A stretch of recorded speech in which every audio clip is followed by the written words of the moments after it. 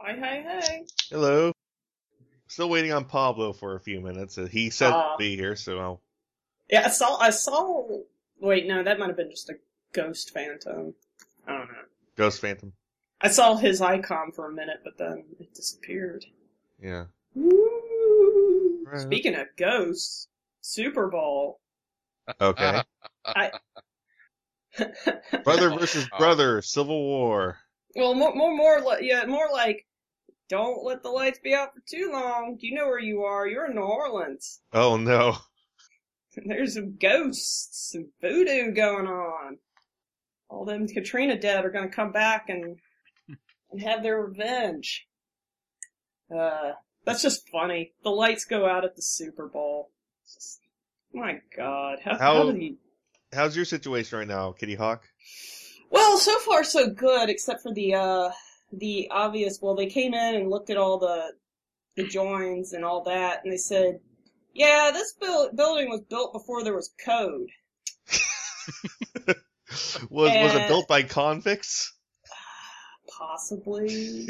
And they're just pointing out, like, you see this? This is not really a wall. I'm like, oh, Jesus. And they said, and this piece of wood is protecting your power box. I'm like, nice. So it's almost like the episode of The Simpsons where this is a load-bearing toaster.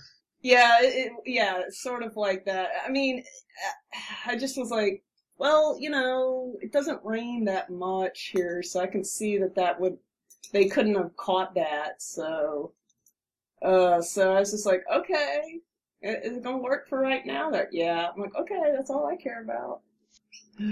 I got surge protectors, I've got battery backup, I'm good to go. I put my Cintiq on a battery backup because I'm like, I don't want my baby to be messed up. My precious. Here, so I hope put my list on there. Let me look outside and hope that this isn't the power guy. No, not the power guy. Okay, so he's got the power? Oh, God. Yeah, I can't remember how it goes. Uh-oh. No, Blanchard does. Yes. You got the touch. I've got that stuck in my head all weekend. That's a good thing to have stuck in my head, though. All right, Neil, any last... Oh, yeah, Neil and Fest, the only thing let me tell you the two things he mentioned to me about the podcast. So, first of all, he told me that we should talk about Mario as a nostalgic thing and not bash it, because that's what we do now. We just needlessly bash things. We don't needlessly bash things. I thought there was a lot of Mario love in that show. We talk about the games a lot, certainly, and we love the games. Yeah. And then he said that we should do an episode on Dragon Ball Evolution, even though it's not animated, because it's based off an animated show. I'm like, that's a stretch. That's Dragon Ball Evolution? Which one's that? The live action Dragon Ball movie. Oh, that. Okay, I no. avoided that like the plague. Let's see here. And I complimented Danny Wells and Captain Lou on doing a good job of Mario and Luigi. Yes, you did. And then, okay, let's see here. Where's the next thing he says? He said he would mute me on Team Fortress 2 when I revealed that the part of my psyching out enemies on that game is hitting the mic button and singing Do the Mario. I was getting MVPs on those rounds. Anyways, and he says, I'd mute you. I'm like, it's psychological warfare. And then he says, well, to correct you, Luigi starred and Mario is missing. I did think about that, but I was like, eh. Mario's well, yeah, technically, but that game was kind of like, it was an educational game, doesn't count. Yeah. And then he told me his Dr. Super Vagina joke. Basically, he was saying, when I was watching Moonraker with a group of friends, I said the doctor's name will be Super Vagina, and everyone started laughing. I'm like, Fess, that's not really a joke. Well, maybe if you're there. And drunk. Maybe it's an inside joke. Like I said, you really can't top Fleming, because Fleming, pussy galore. I mean... Oh, yeah. What do you do after that? Make the recent James Bond movies. Like I said, I just picture Ian Fleming on the stage, and he says, And the lead woman is named Pussy Galore, and then he throws the mic down on his stage like beat that. Yeah, I don't think you can beat that. That's the ultimate right there. Did you ever read Goldfinger? No, I haven't. Okay. It's I think Neil will like this. Neil, have you ever read Goldfinger? No, I have not. Oh, Neil, this will make you run to the library. Okay, Goldfinger has in his arsenal a troupe of women, acrobat flyers that are all lesbians. Yes! You've already sold me on this.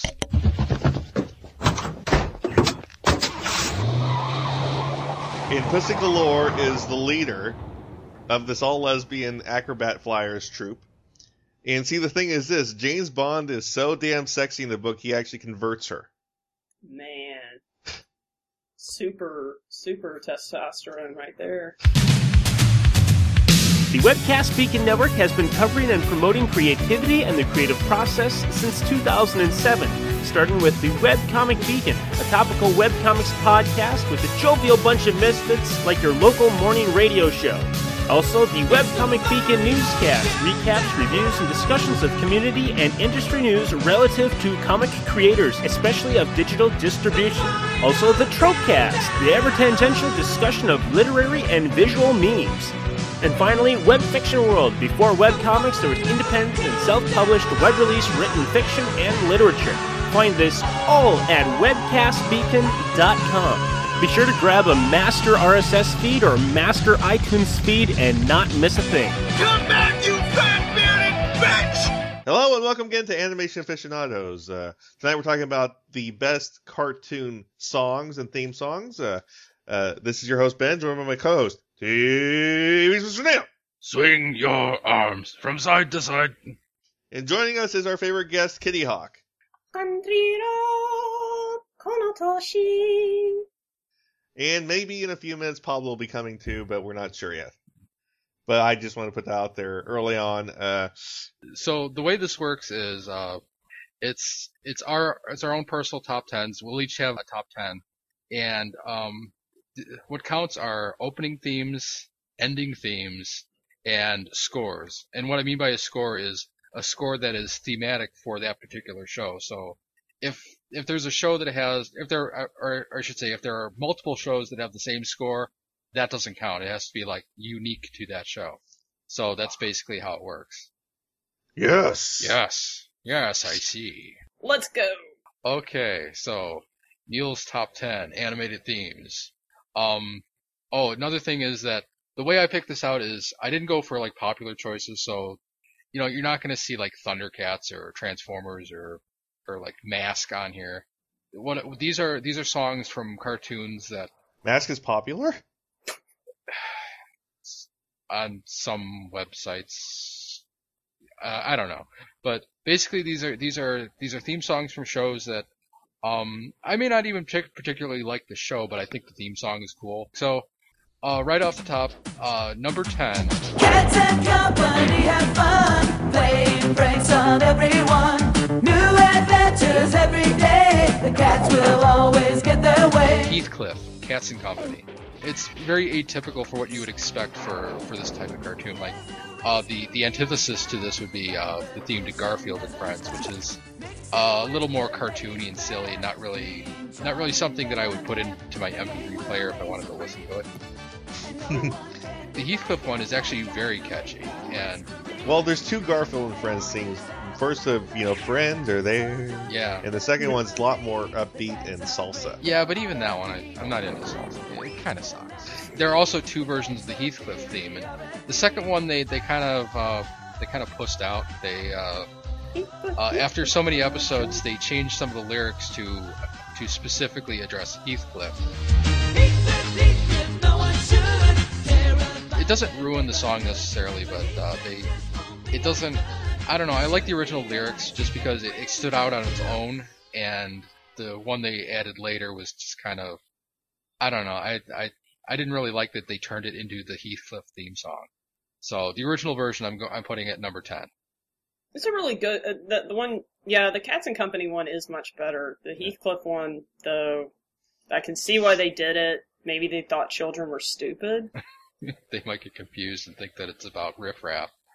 Yeah. Oh, no. Or the kids already get confused and start getting hot for Riff Raff's girlfriend. Oh wait, that already happened. That already happened. JT. I will give him this.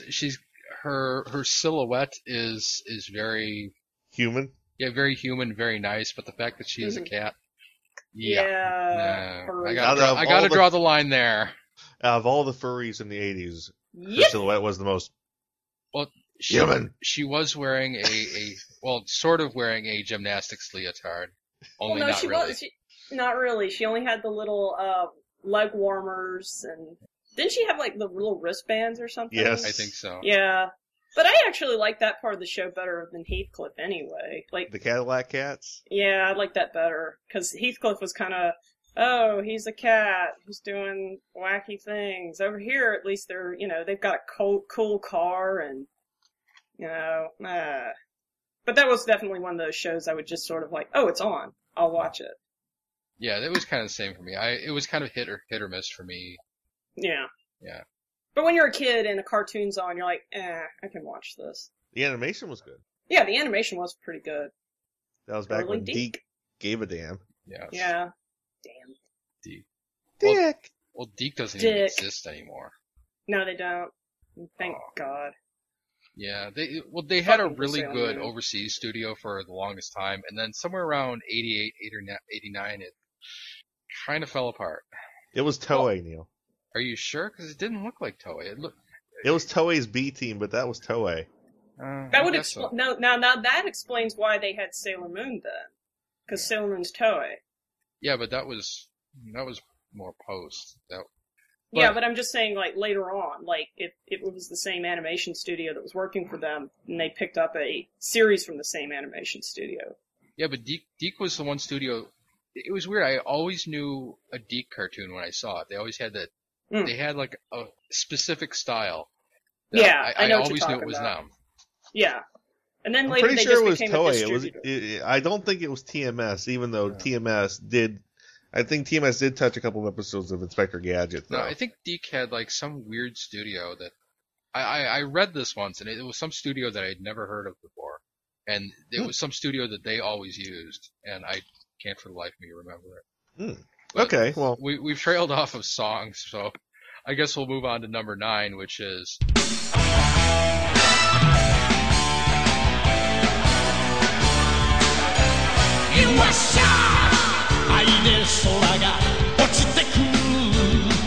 Fist of the fucking North Star.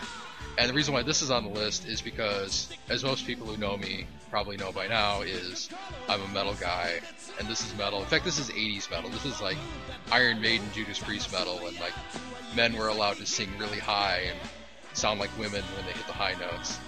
And well, the Bee Gees did that too, Neil. that's different. That's sounding like women all the time, whereas Aww. you know, You can't tell by the way I use my walk. Who's me? Whereas Bruce Dickinson earned the nickname the Air Raid Siren just from being able to hit high notes, but he also hit a lot of low notes. He had a very wide range, you see. Whereas the Bee Gees, they were always up there. Not always.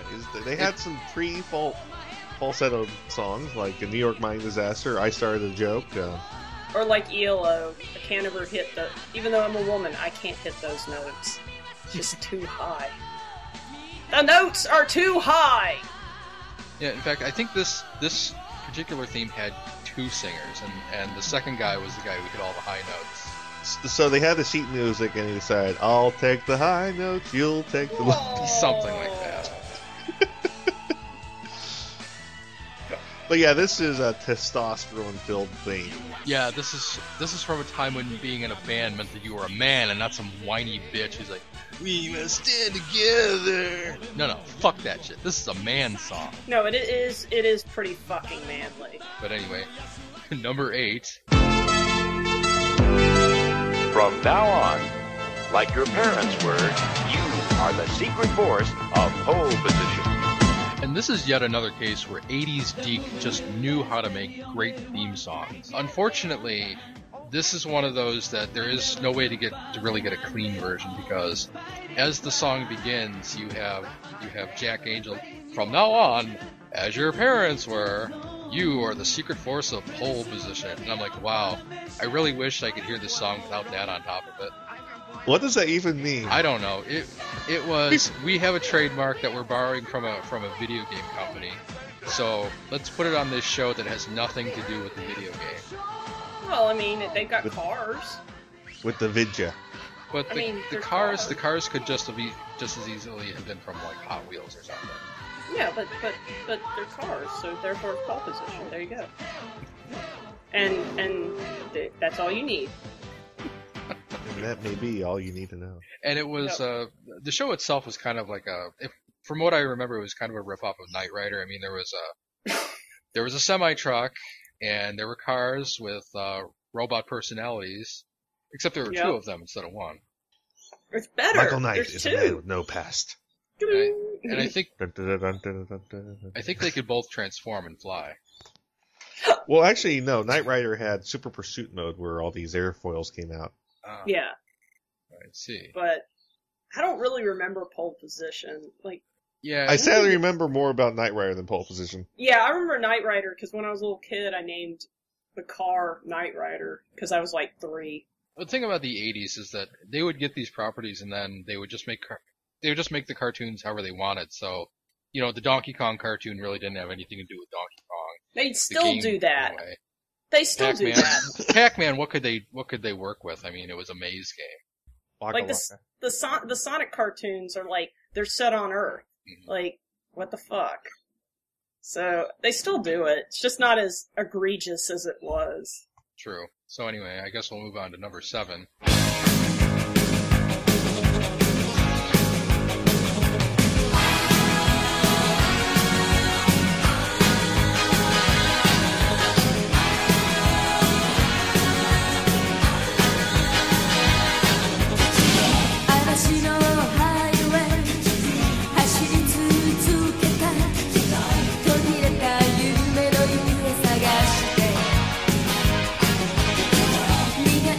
Number 7, first of 2 Bubblegum Crisis songs. Big City. It has a different name that I just clicked away from. Konyawa Hurricane? Well, here they are. Rock You Like a Hurricane. Rock. No, that's a different song. I know, but that's still a great 80s song. Nice picture they put up right there for us. I like all 4 of them. They're all fine. It brings back memories. That character designer, gold. Getting older people to go buy me anime. But anyway, the song. Again, the 80s, that's all I have to say. 80s is awesome. Oh, hold on, Neil. Here comes a new challenger. Do. Choose your fighter. The ultimate fight is about to begin. This is the Millennium Fight of Capcom versus SNK. Can you believe it? Stand up. Go for it, man. Are you man enough for this battle? Let's find out. Air combo! That guy they have at Capcom who just patters on and on and on and on is awesome. Pablo, we need more signal. Boost the power! Anyway, where were we? Oh yeah, Bubblegum Crisis. Big City. Rockin' 80s tune. Big hair. Yeah, I don't know how else to explain it. It's got that 80s music vibe. Anything that captures that. Like the new Double Dragon game. Awesome. I agree. It's like with me. It's one of the funniest anime music videos I've ever seen was when they combined A-Team with Bubblegum Crisis because it fits because it's all 80s. Yeah. And to anyone out there who liked Gem growing up in the 80s, this is the good version. Anyway, moving on.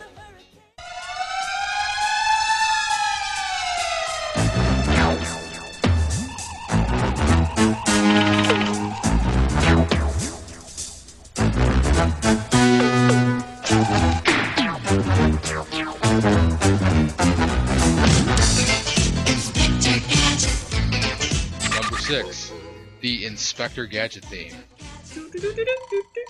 Yet again, 80s Deke shows that they knew how to write great theme songs. This will no doubt be the most recognized theme on my list. It's got such a great nostalgia factor, but that's not why I picked it. I picked it because it's a good song. But everyone knows it. Yeah, it's like the Mario theme. You can start humming it anywhere, and people will immediately know what it is. Yes. If you start singing on Team Fortress 2, you're probably me. Yeah. Nah. It is a good one, though. Yeah, capture it. Go ahead. Go ahead. No, you Well, go ahead. I was just about to say, I keep thinking that I should have like some big elaborate explanation as to why this is on my list. But the Inspector Gadget theme, I don't know that it really needs an explanation. It's just, it is what it is. It's catchy. It's nice. It doesn't suck. It fits the series. It's whimsical. It is a nice one. Yes. Yeah. So with that, I guess I'll move on to my number 5, which is also Bubblegum Crisis, Mad Machine.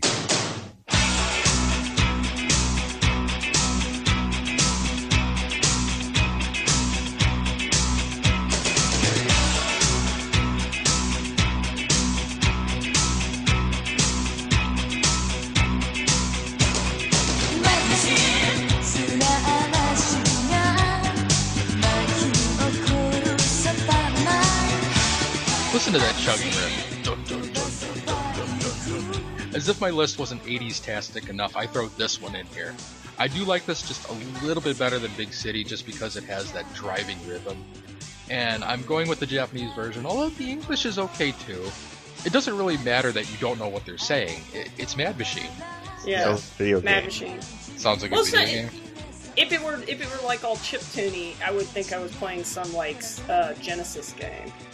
Yeah, it is very electronic. It's very, Yeah. yeah. I suppose that's the reason why I like it, is that it sounds, because I have become like sort of a video game music nerd recently. Yeah. I've always preferred video game music myself. Yeah, and a lot of anime tends to have music that is very compatible with video game music. So there's a lot of overlap. The Sakura Wars theme, obviously, being one of them.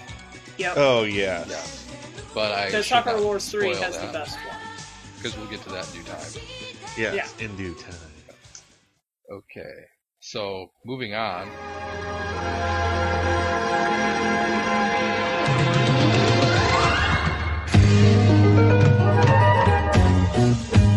Children of the sun, see your time has just begun. Searching for your ways through adventures every day. Coming in at number 4, it's The Mysterious Cities of Gold, a French-produced anime series that used to air on Nickelodeon back before Nicktoons was a thing. Yeah, this kind of has like a very haunting sort of music, but I don't know if haunting is the right word, because it's not like spooky. It's just very I don't know. What it reminds me of, it kind of reminds me of when Richie Blackmore started to become more neoclassical. He stopped doing like really hard rock and roll like in Deep Purple and moved on to Rainbow, where he was doing songs like the Gates of Babylon, and that's what this song kind of reminds me of. But it's less rock and roll and more neoclassical. Yeah, I can see that. Yeah. There was a good bit of music like this, like in the 80s. And I always loved hearing this theme whenever I'd wake up early in the morning as a kid. It's like, yes! Wake up 5 in the morning, watch yourself some Mysterious Cities of Gold in Arcadia. Yeah. I only saw a few episodes of that because I was living in Huntsville, Alabama at the time. Yay! And back then, to get any channels, you had to have cable. Yeah, in that Huntsville. was yeah. I lived in Jacksonville, Florida, and we had over the air, but yeah. But That's what happened. So we only saw it some of the time because back then my memories were a blur in Huntsville, Alabama. Yeah. We were only there for about a year. Yeah, I first saw this show on Nickelodeon. I think it's it was on during Nickelodeon. The era before, like just before Nickelodeon started making its own cartoons. It was actually, recycling a lot of French anime and a lot of Deke Japanese shows. And, they had the Noozles, Little Koala, all that. This came on at like 5 in the morning on Nickelodeon, so that's why I would get up like super early so I could watch this. yeah, Nickelodeon had a lot of eccentric shows, and I suppose that's why I kind of have an eccentric taste. Well, it was mostly because like Nickelodeon started out the much way that Cartoon Network started out, which is let's just get a back catalog of old cartoons and this will be really cheap. And then at some point they got, like, every single channel ever, they get it in their head, let's make some original content. And then they get a little too crazy with that. Yeah, that was a very sad day for me, because although I love Ren and Stimpy, I was sad that my little network of weird shows went away. I know. Well, when Nick Jr. started becoming, like, all original live action shows instead of all these really good old Japanese anime, that was a very sad day. Oh well. Like Maya the Bee. Even though they weren't, they were just cute and adorable. Mm-hmm. Yeah. Yeah. So I guess we should move on to number 3. Oh yes. Oh yeah. Mm-hmm.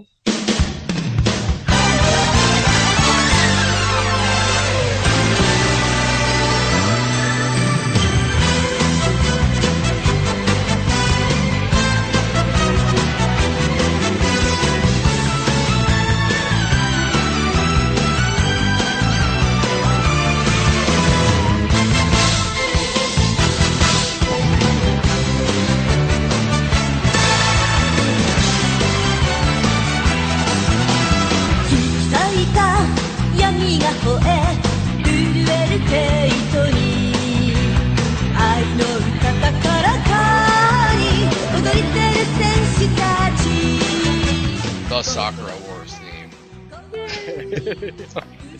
Which, we had a failed version of this episode 124, and I stupidly left this off the list. And I had to... It's a great song. I mean, it's... And the funny thing is, the song actually compelled us to watch the show. and we found out the show wasn't too bad either. Yeah, and it comes from a Sega Saturn game, no surprise there, greatness comes from the Saturn. Of course. It's an RPG dating sim about a female acting troupe that at night fights monsters in water heater shaped mecha, steam powered mecha. It's steam powered, which is awesome. And they're opera singers. Yes. Actually, they're actors. They do like Romeo and Juliet and stuff like that with all female acting casts. Romeo and Juliet with an all female acting cast. Yes, Neil. Sounds perfect. That's in the TV series, not the OVA. I remember reading magazines about this game when I was a teenager and going, why don't we have this? They never ported it until like the 5th one, I think. But yeah. Well, Sakura Wars 5 did make it to the U.S. Yeah, that's the what I'm saying, game about the U.S. It's the one. See, that's the thing. It's we talked about this on the Sakura Wars episode where the games that don't take place in Japan have this sort of weird feeling of you can tell they've never been to New York City, But that's the fun of it. It's like Far East of Eden when they did their American. It was like Far East of Eden is really fucked up because it's supposed to be an American's view of Japan. So when they did it in America, it was an American's view of Japan, Japan's view of America, America's view of Japan, Japan's view of America. But yeah, I always loved those. Whenever they New York City is right next to Los Angeles. That's cool, right? But the song itself, it's got a little bit of rock and roll, a little bit of opera singer. It's got a little bit of I don't know how to describe it. They shoved all this shit into one song, and somehow it came out perfect. Because it was Sega during their height. Dun dun dun. It is a great song. I mean, it's energetic. Yes. It's cute. It's rocking. It gets the blood pumping. It's everything at once. And the singing is just epic. Like I said, they got an opera singer in it, for Christ's sake, that joins in on the chorus, and I'm like, oh my god. Well, that's the best part. That's the best part is when they got the voice actors, they made sure all the voice actors can sing and dance. Because they do live shows of Sakura Wars with these voice actors. Yeah. And this is just one of many reasons I have that, although I am the dub guy, whenever you have a song in anime, leave it alone. Don't dub the song. There have been some Funimation. There have been a couple that have been okay. There have been some nice exceptions to the rule, but that's all they are. Yeah. Yeah, it's very hard to adapt them. we can't all be Tenchi Universe. Yes. Yeah. But, so what's next on your list, Neil? Well, this one may blow a lot of people away that this is not number one.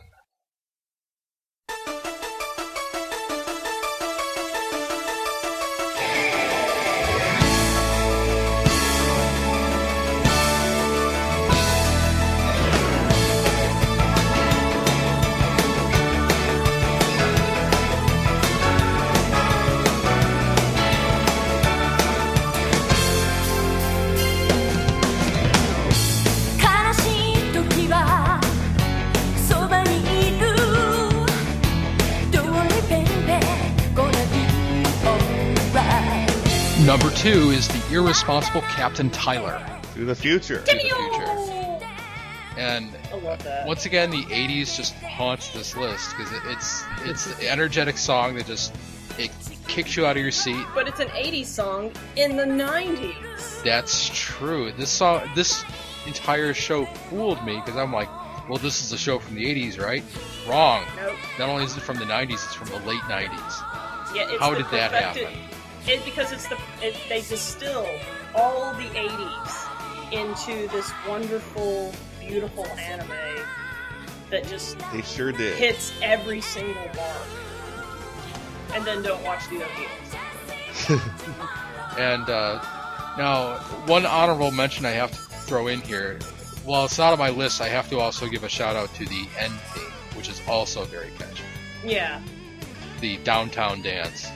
I'll probably just throw it in at the end. But in the meantime, we'll move on to number 1.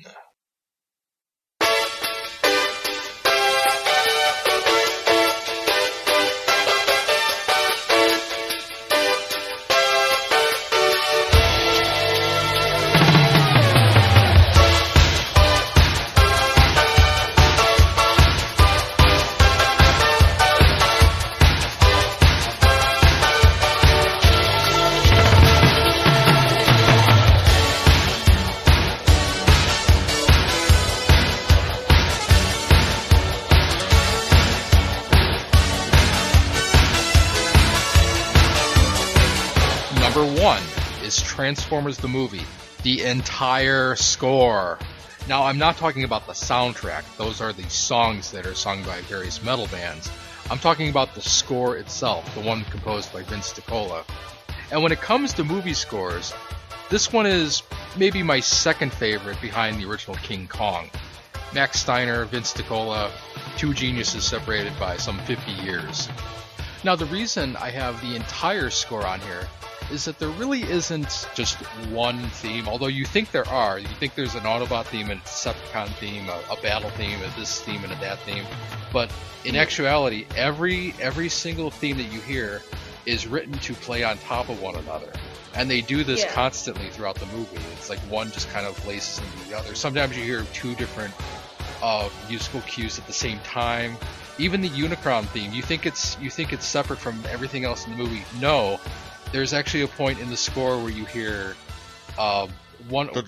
you hear that, but you also hear the bass riff from the Autobot theme underneath it.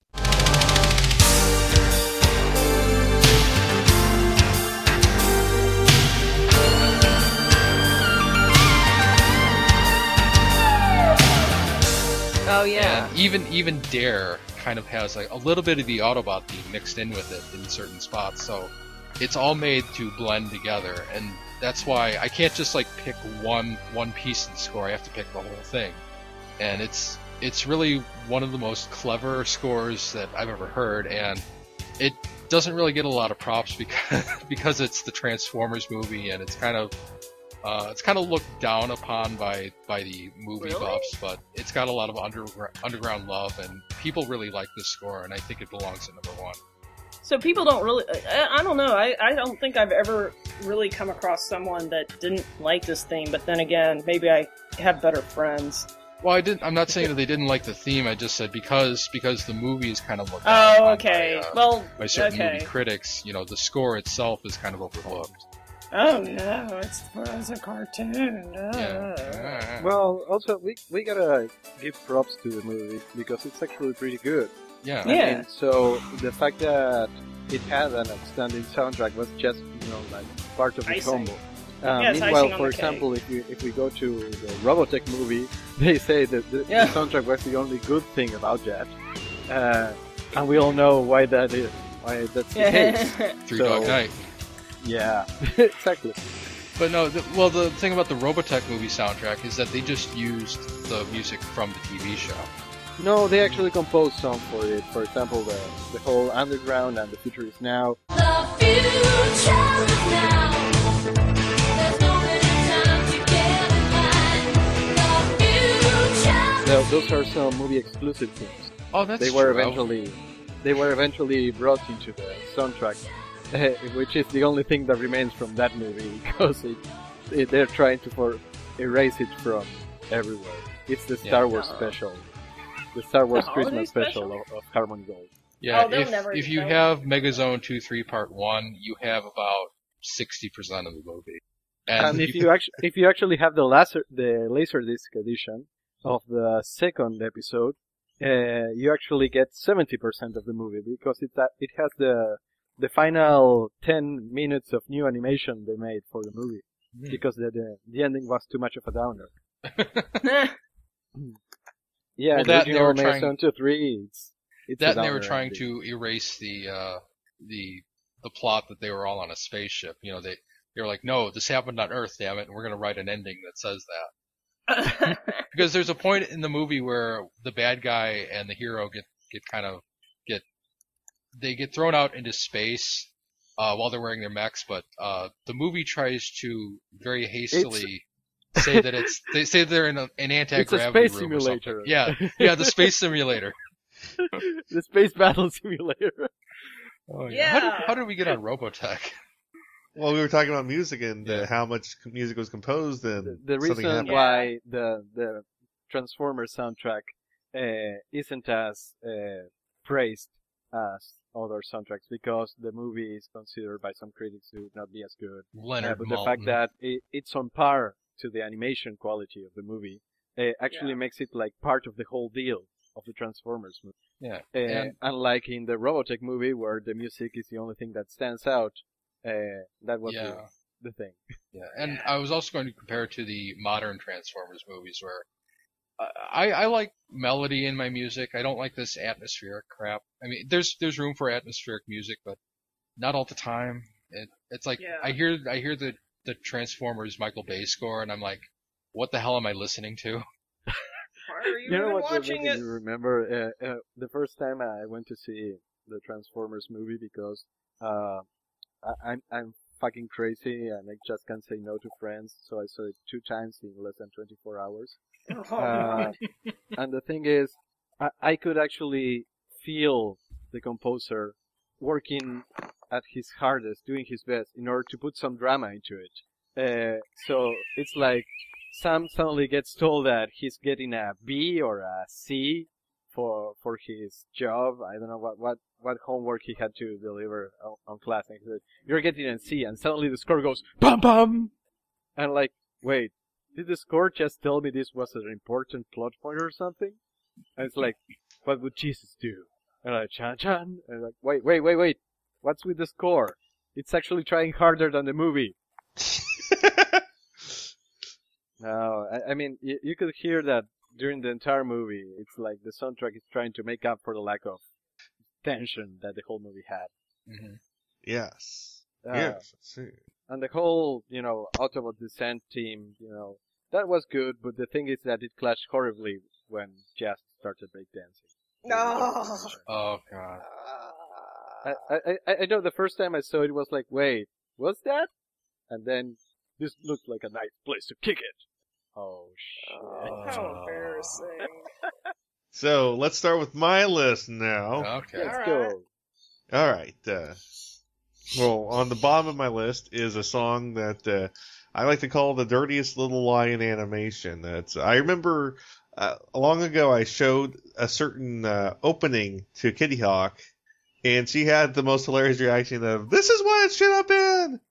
And what I'm talking about, of course, is the Japanese opening to the shitty Fox X-Men series called Cry Yes. for the Moon. Yep. It has awesome rock music, great animation, And and lots of cute English. girls. Yeah. And cute girls. Things that the Fox series never had. Well, it was Japanese can do it better. And it started with simply... and honestly, Dogs are that's- barking 5 blocks away. Yeah. Car alarm. And honestly, if you told me that this was actually meant to be for X-Men Children of the Atom, I would believe you. Yeah. I can see that. What, you don't like the Fox thing? Oh, no. And the Fox X-Men's opening is kind of shit because it just shows them standing around with their individual title logos just Well, no, there. they jump around. There's some animation. It's not as bad as some I've seen. It's certainly better than later Fox animation. So not complete crap, but when you compare it to this opening, yeah, it isn't as good. Yeah, this is the biggest case of false advertising. And, I don't know, the Mega Man intro. that's true. Super fighting robot. I mean, you see that? Yeah, because I was But like, yeah, it's the funny thing though is you really can't use this as the opening for X-Men Children of the Atom because who's not in the roster, Neil? Psylocke? Yeah, Psylocke's not in the cartoon. Actually, she was in one episode, but that was a shitty episode anyways. No, Rogue is not in the game. Oh, okay. oh, that's weird. But yeah, Yeah. Psylocke is in the game, and Rogue only appeared on the X-Men versus the Street Fighter game. I mean, not that's only, true. that's But Yeah. made for- but next on my list is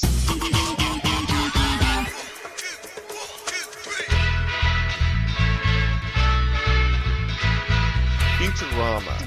This is a very sound-oriented, and I don't know the best way to put it. It's not quite the Industrial. instruments you're used. What? Industrial. Yeah, it's not that's the it. instruments you're used to. It's like it's very. It's It sounds very like experimental. it sounds like there's some sampling going on in there, but it's kind of low in the mix. Yeah, it's like they grabbed random sounds and made something that worked together, and it's really cute. And I love the extended version of it. Yeah. You know, 1, 2, 1, 2, 3. Yeah, Futurama. It is great. It does have a wonderful thing. It is the best of the Groening theme songs. There's only what's like only The Simpsons and Futurama, right? Didn't might he have a be- third property? You No, might be I don't think confusing so. him with Seth MacFarlane. Yeah, No, yeah. I would never do that. I think there was like Never. talk about Life in Hell, but they did The Simpsons instead. But So, yeah, only let's see two. here. Well, the next is the big guy in Rusty. Yeah, it's super bombastically patriotic. This is one of my favorite almost unknown cartoons because everyone I've talked to has never heard of it before. It's available to watch on YouTube legally because the right holder actually put it on the channel, so you can watch it legally. All the episodes are right there.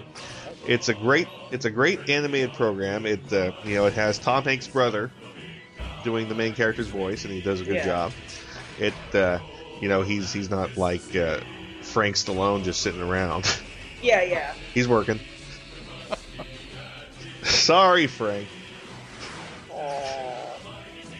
There was, like I said, it's an extremely patriotic, get your blood pumping, America fuck yeah kind of theme. I love it.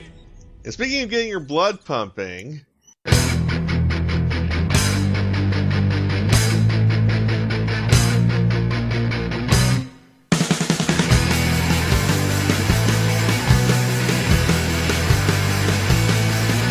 My next one is Megas XLR's theme song.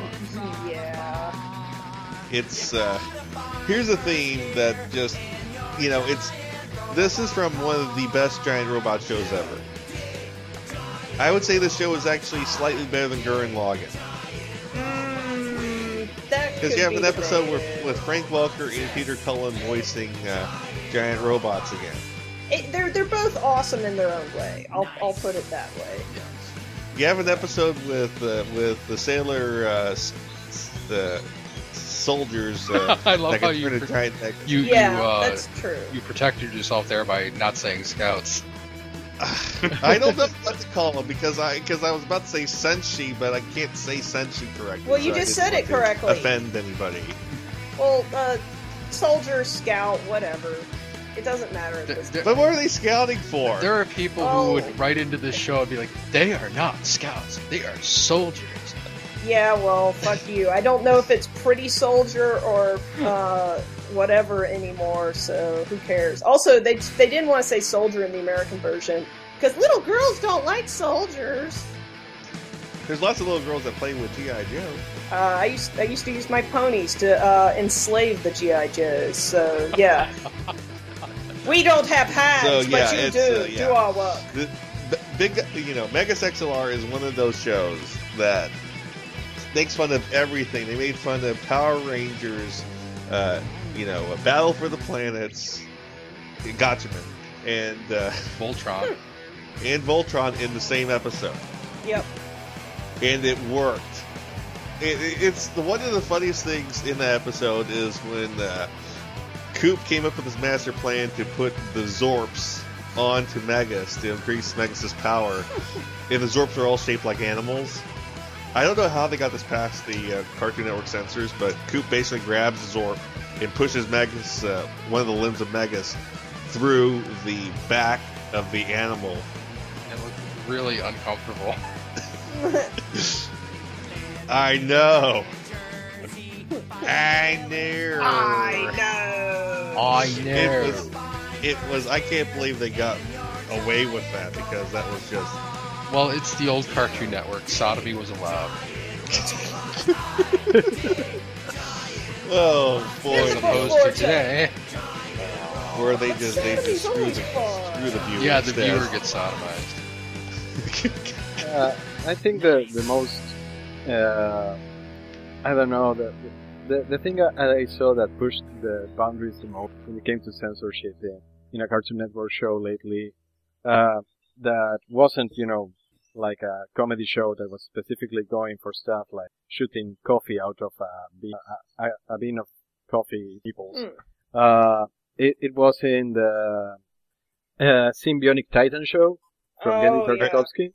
Is it? Are you talking about the dance? Yeah, I'm talking about the dance. That was the first, the last time I remember saying, "Wait a minute," and then looked at the border of the screen and say, "It says CN. How did this?" Wow. See, what happened was Genndy said to the censor, "Hey, how was that game? Oh, don't look there. Look at me. How was the game? Was it good? How was the Super Bowl?" Yeah. So is Genndy a good bullshit story maker too, like Rustim? I think he is actually because Genndy got away with some shit in his series too. Symbiotic Titan is great. It's another series that I would put on par with Mega XLR. Yes. I mean, it's clearly made with the same mindset, the same love for that series from the source material. It's clearly, and it also has lots of effort put into it. And next on my list.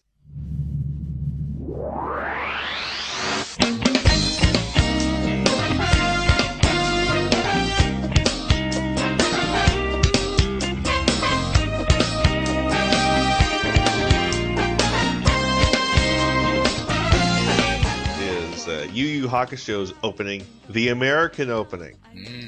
One of those this is controversy. One of the first times I've heard an American dub, which I actually liked better than the Japanese version. It was done very well, and I may have to slightly retract my criticism of Filmation or Funimation from earlier. God damn it! Why do I keep mixing those up? Because Funimation actually did the dub for this song, and it came out good. Yeah. Shock of shocks. They have a couple of good ones. They're better than most, I would say.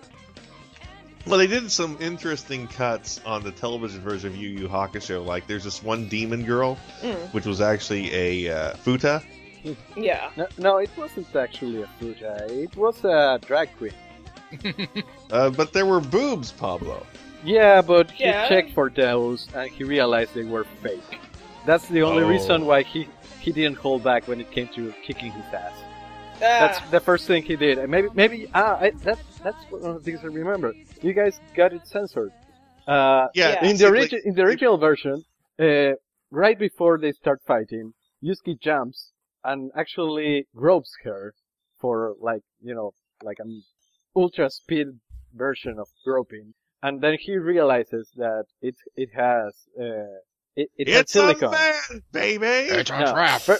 First it was, Aw. checking the boobs, and then he went down just to make sure, and that's when he realized he had and that's when, so it wasn't exactly a food, it was. He found Captain Winky.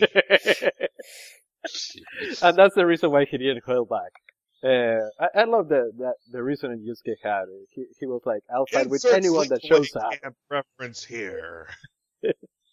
Another thing, that's one of the things I gotta be thankful for the Brazilian version of Yu Yu Hakusho. It was great dubbing, great voice acting. I don't know why they changed a few of the names for no reason apparently, but they did great reversions of the theme songs, especially the endings. From time to time, they switched from a male singer to a female singer, and vice versa, just to find what worked best for the language adaptation. It was a great set of dubbed theme songs for Yu Yu Hakusho, and the lyrics were very close to original too. Yes. Yu Yu Hakusho, the Brazilian cut. no. I'll try to You find know, they're the actually finding that they're actually finding that pubic lice is dying off and is endangered because of waxing. Nice. That's excellent. That's awesome. It's time for intermission, boys and girls. Do you like retro shows? Did you grow up in either the 80s or the 90s? Then tune into Telecast, GeekCastRadio.com's newest podcast. Join us here on the Telecast as we revisit some of your favorite shows, such as Clarissa Explains It All, Salute Your Shorts, Saved by the Bell, and much, much more, only on GeekCastRadio.com.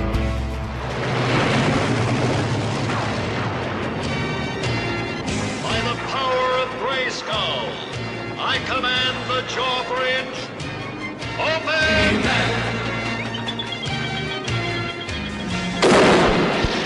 Yes, that's right. We have traveled to Eternia to enter Castle Grayskull. Join Optimus Solo and TFJ and Mike as they find themselves telling tales of Eternia. We cover all things He-Man in this 45-episode-long podcast. You can find us on iTunes and www.geekcastradio.com. By the power of Grayskull, we all have the power.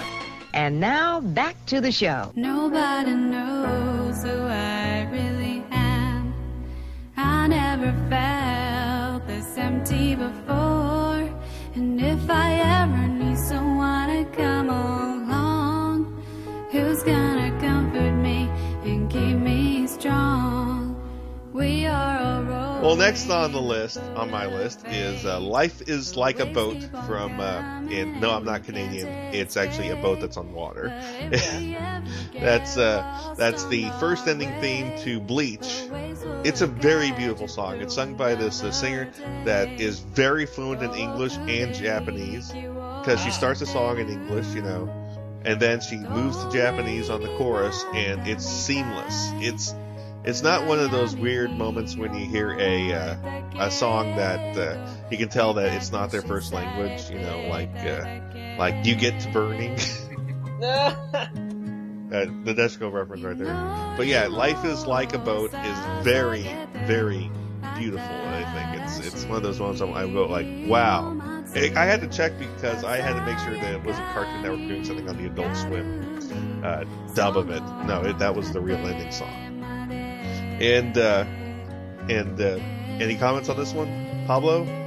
Oh, I gotta go with that. Yes, it's great. I mean, it was one of the amazing. It's one of the many amazing songs that Bleach has.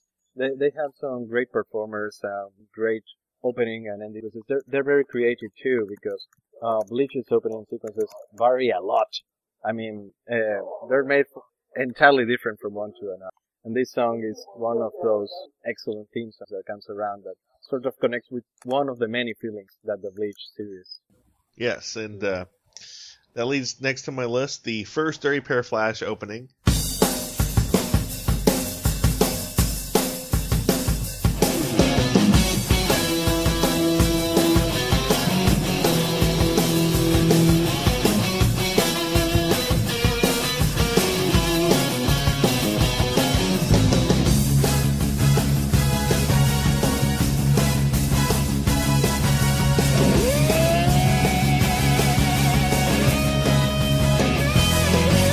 I think it's another one of those cases of those almost 80s sounding songs. You know, there's a mermaid and very rockin'.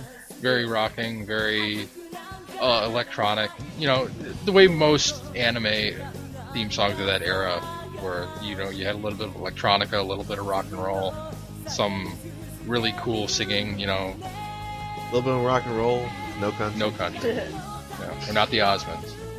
No Country for old men. Okay, anyways.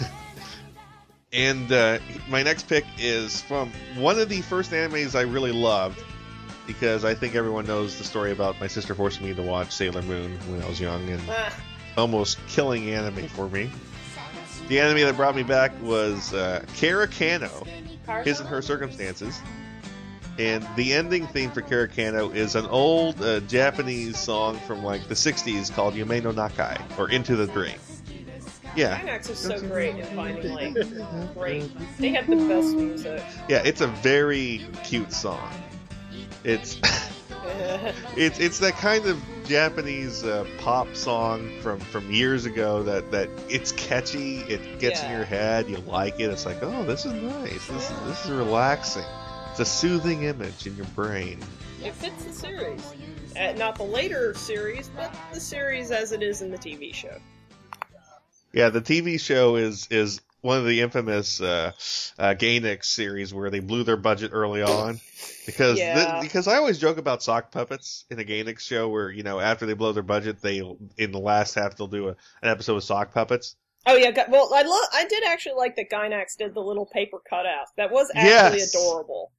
And of course it's a typical Gainax series because, oh shit, it's the 26th episode and we didn't resolve this. Well, they were going to get a season 2, but the original manga creator said, no way, you're making it much too silly. Really? Well, I got some news for you, lady. You made your series creepy as fuck. Like that ending, that ending was weird as shit. Yeah, the second half of the manga gets into some territory there. Well, I'm just talking about the end. If you haven't read the end of Karekano, go read the end of Karekano and prepare to be totally grossed out. Yeah, there's some creepy going on there. I was in love with her before she was born. Oh, that's the Twilight answer. Yeah, well, I think Twilight stole that, so. I'm a werewolf and I imprint on babies. Oh, really? Woo! We're taking you in. I love that. I only saw like one person did a screen cap of that scene where he's trying to explain, the werewolf is trying to explain, no, it's not like that, but it totally is. Yeah, it is totally like that. Well, everyone's like, no, you don't understand. It's just romantic. It isn't sexual at all. I'm like, mm-hmm. And then they made her age super fast, so that made it fine. Yeah, it is even creepier that way. She still has the mind of an infant. Well, actually, the thing is this: they made her like super smart and able to communicate with them like while she was still in the womb. So that's how she got smart. So it's okay or something. Yeah, I don't know. I'm not going to explain fucking Twilight. This is an animation podcast, damn it. Yeah. Well, I mean, actually, I don't want to hear any criticism about this kind of stuff that I like. So because I see the excuses that get made for Twilight. It's like, fuck you. Karekano actually has an explanation like that too. So I mean, it's the. No, she's mature. It's fine. Mm-hmm. And I don't care what you say, Lolita is still creepy as fuck as a movie. Ugh. Anyway, let's move on from creepy. Next on my list is just Batman the Animated Series. There you go.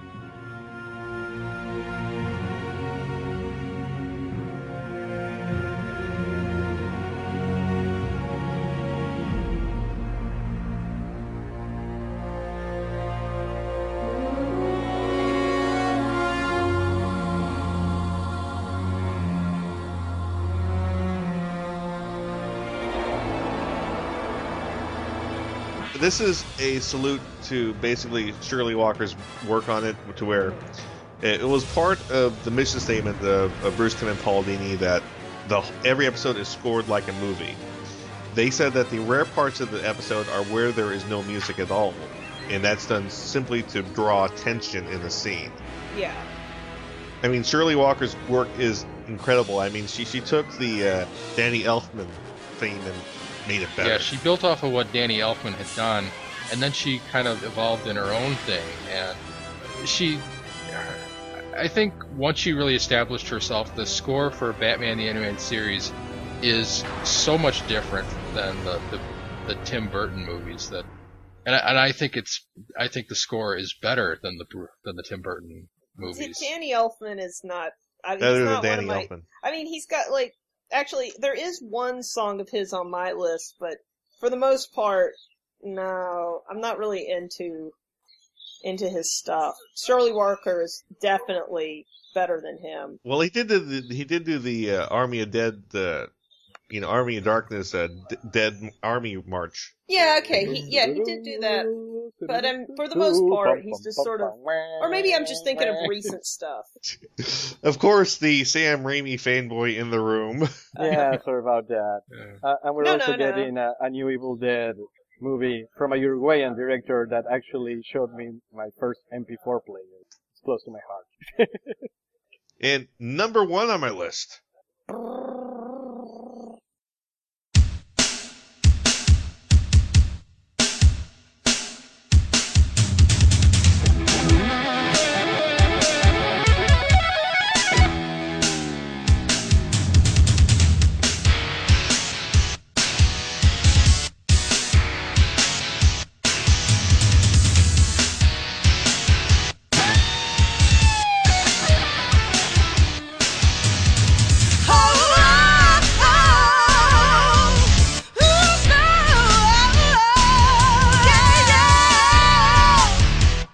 Number 1 from Bleach. I was gonna say, but what's the name? Yeah. It's Ichigo's battle theme. Basically, this sounds like Whitney Houston, on crack. Wait, that already happened. Anyway, it's one of the greatest themes. It sounds very. It's just like everything else in Bleach. It's not Japanese sounding. It sounds way more American. It's like. The song is entirely in English. There's no Japanese lyrics to it at all. It's sung by a native English singer. And every time number 1 starts in Bleach, oh my god, something awesome's gonna happen.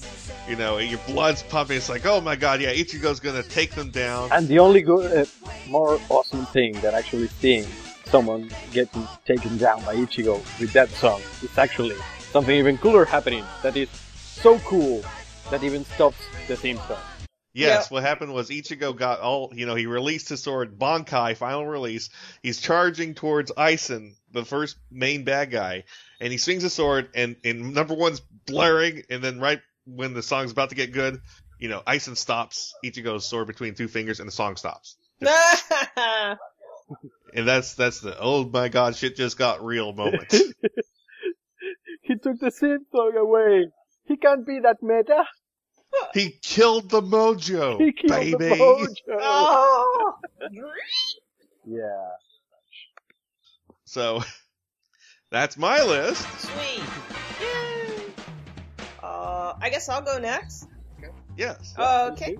I don't really have an order, but except for my number 1 is, it's actually not on this list, but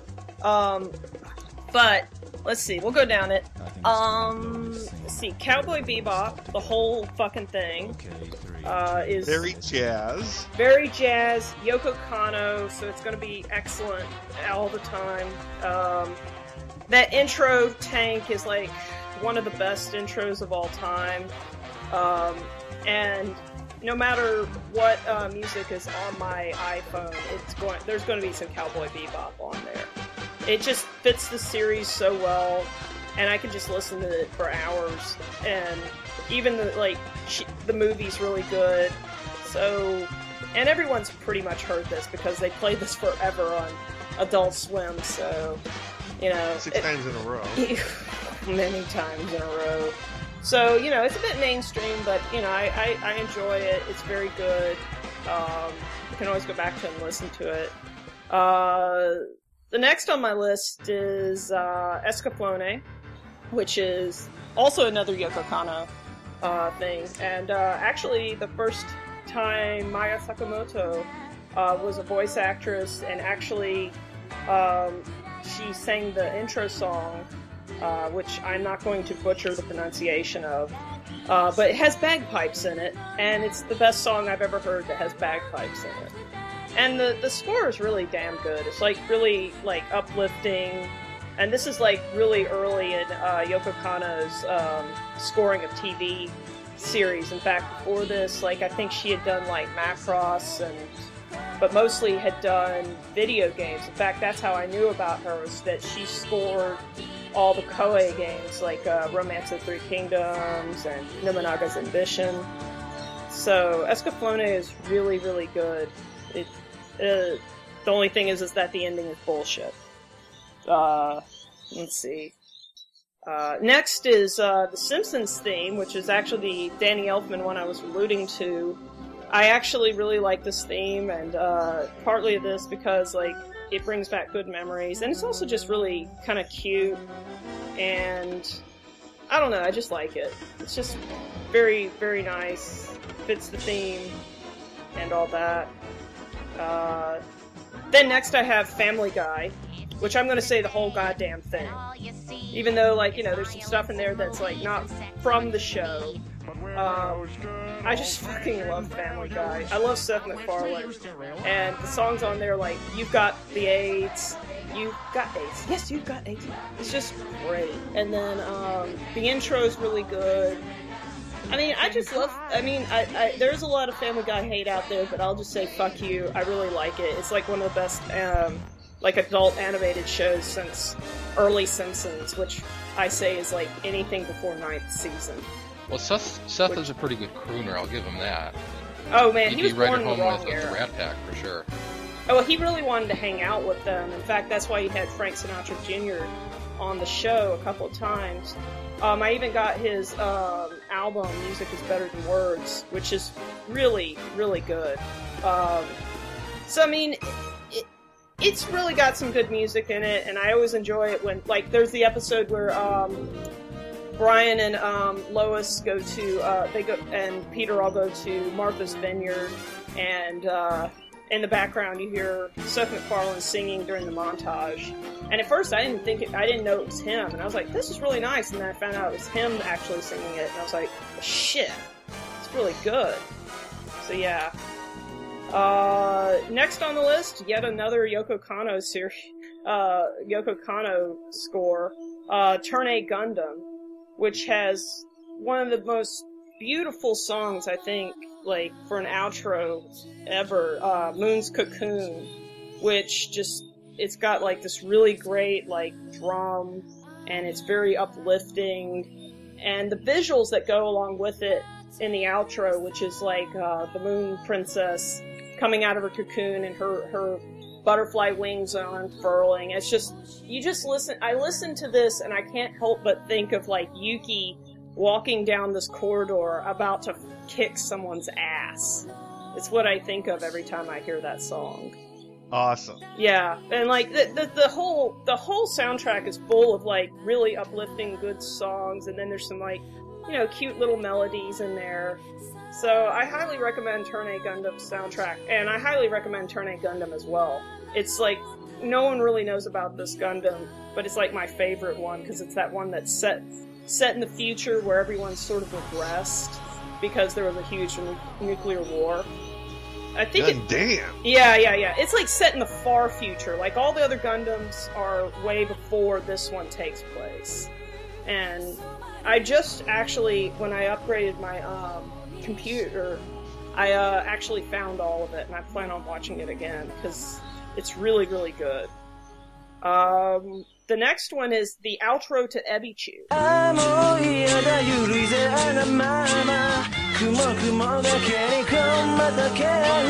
Which, you know, this is a little bit of a bizarre one because, like, it's only a minute long. There is no clean version of it. but it is so adorable and cute. I know da da da da da da da da da da da. It's really cute and really, and they've got this really cute little like car going down the street while this is being sung. And I can listen to that little melody over and over, but I've never been able to find a clean version of it. Like, I've tried many, many times to find it, and I cannot. That's always a shame when you can't find a clean version of a good cartoon song. At least no one's talking over it, but it's just still kind of irritating because it's like, I had to rip it off of something to get it, so... Oh well. But yeah, Ebi Chu is like a Gainax series, so of course it's got really good music. It's got a cute little outro. The music in the show is not so great, but that's just because it's like a little gag show. The next is Gurren Lagann, and I'm gonna say the whole goddamn thing. It's really awesome. You've got rap music, orchestral music. The Shoko is just awesome. Her... Like, which one is it that I'm thinking of?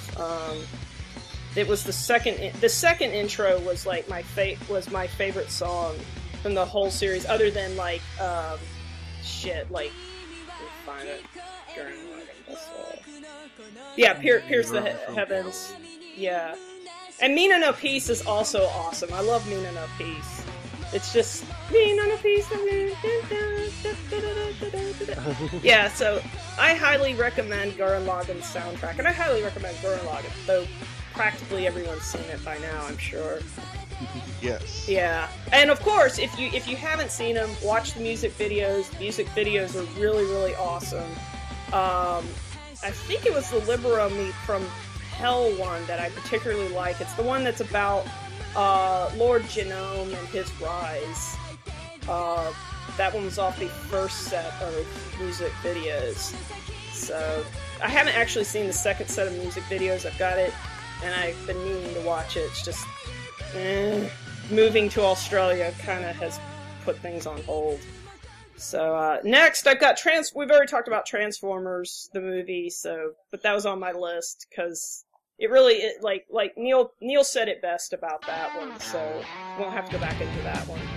And then I got another Gainax series, Furikuri, which has a great soundtrack by The Pillows. Yeah, The Pillows are that's one of the bands that I didn't really know much about until Asako kept on telling me I should listen to them. Mm-hmm. Yeah. The Pillows was one of his favorite bands. Am I right, Pablo? Yes, it was. He actually made me a suggestion to use in one of the recent animations, the Circus theme song. Something that was way, joyful, clowny, and bizarre and crazy. Yeah. Carnival.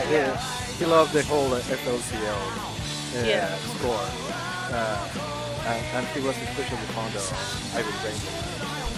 Yeah. Yes. Let's see. I like Last Dinosaur and Right on Shooting Star, and I Think I Can. Yeah, I think I Can is like the best. I think I can. Oh, when he's like holding it back, and he's like, you just feel so epic. So, and actually, like, after this series, I actually started getting more and more Pillows albums. I even watched, what was it called? Moonlight Mile actually had the Pillows do, like, I think the outro song. It's actually a pretty good outro song, but I can't really recommend this series. Right on It's kind of boring. Right on Shooting Star. Yeah. But yeah, Furikuri is just, like, has great music the whole way through. And it really fits the series. Yeah, I'm sure pretty much everyone has seen Furikuri. If you haven't, you need to go see it. And of course, we've already talked about Tyler. So, the number one on my list, the only one I would consider in order, is, from my favorite movies, so it's probably why. Whispers of the Heart, probably the Japanese version of Country Road, which is really adorable, cute, and I sing it a lot because it's just, I like the original song by, I like the version by Olivia Newton-John, which, by the way, the movie starts with that playing, and it's just like, Okay, anime. I'm on board. Let's go. Okay, so that's your list, Kitty Hawk? Yeah, that's it. Pablo. Yes! Well, given that this is actually our second shot at doing this episode, I got some time to rethink some of the things. Sadly, it's hard to, make it work, especially if we have this whole top 10 format. But I'm gonna try it anyway. This is my second take at this. First of all, I have a honorable mention, which is the Cutie Honey theme song. Yeah. It's a theme song that has lasted 4 decades through 4 different incarnations of the character. Mm-hmm. It's a song about, who's that girl with a cute little butt? Yeah. Mm-hmm. Yes, her name is Honey. I can see why everyone here likes this song. It's great because it's also, it's sassy. It has this whole weird, James Bond feel to it somehow. And also, it's fun, which is what every Cutie Honey series should be. Yes, her name is Honey. I haven't found a version of the Cutie Honey song that I don't like so far. And you can tell that anyone working anywhere near a Cutie Honey series or movie or OVA or whatever is having fun. So I'm just throwing this one to break the ice. Yeah, I think my favorite version of it is the new Cutie Honey.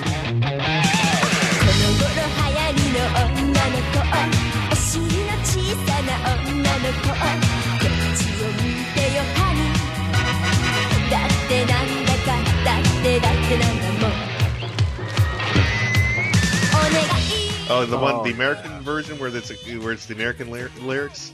Yeah, that's actually the second one. Yeah, they're both pretty good. The first one is more like a techno song? No, it's not really a techno song. It's like a rock version, but it's also kind of I don't know how to describe it. It's kind of I don't know if it's the one where she goes onegai, something like where it's kind of like a dirtier mix. But I don't know if that's really the right way to say it. But it's a much more rough sounding version. It's really cool.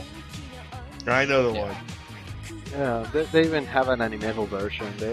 It's a great theme song with a universal theme that appeals to all audiences. A timeless classic. Cute butt. A cute butt. We should definitely plan for a Cutie Honey episode in the future. Yes. Well, and now I'm gonna go real fast over by number 10, which is the Hulk theme song from the 90s series. Hulk!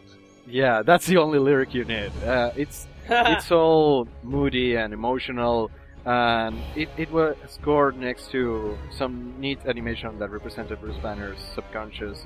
It was, in my opinion, Marvel's 90s animation at its best. I mean, at Which least isn't the high bar, sadly. It was the best try they did, and the opening theme song and the opening credits were all about that. It was very looming, very. It gave you a sense of not only what the show is about, but what the show should have been about, because we all know they dropped the ball in the middle of it. Yeah. But so let's just get that done. Winch and She-Hulk. And now I gotta go with.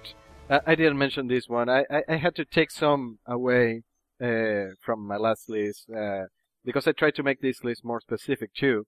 Because last time, for example, I mentioned the Robotech score for the third generation with all the Michael Bradley songs. But then I noticed that I only had to pick these 10 and more specific songs, and then this showed up in my mind.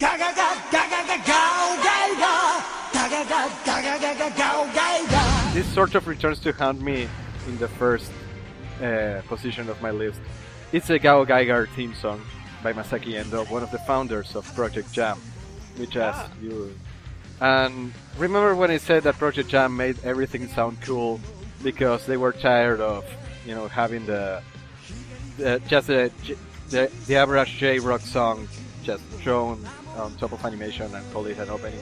So they went and made songs that were specifically made for the character or robot or, you know, whatever product they were selling.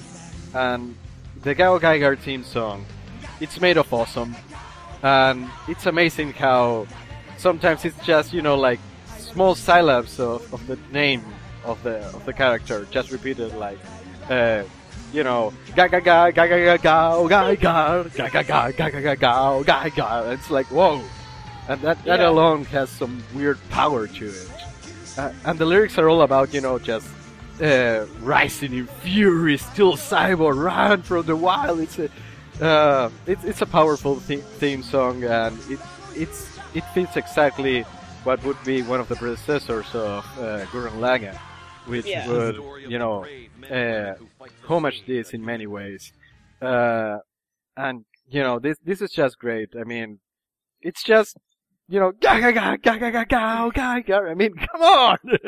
Yeah, it's very manly. And then I gotta go with my number 8, which is, you know, just trying to relax a bit. It's the Voltron theme song. It's American made. It was made for a show that would be like Robotech, you know, fitting many series together.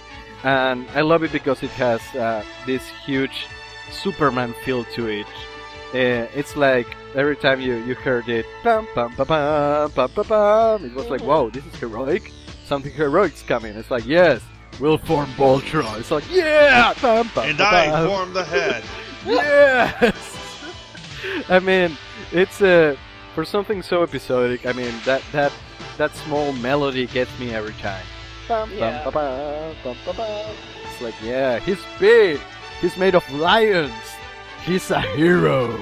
Bum, bum, bum, bum, bum, bum, bum. I mean, if the Superman theme song made me jump out of a window when I was 3 years old, the Voltron theme song would have made me, I don't know, shove my leg up a lion's ass in order to have lion boots. I don't know. And then let's go with something funny here too. This one's in some way similar to the Cutie Honey theme song in a way. It's a Darkwing Duck theme song.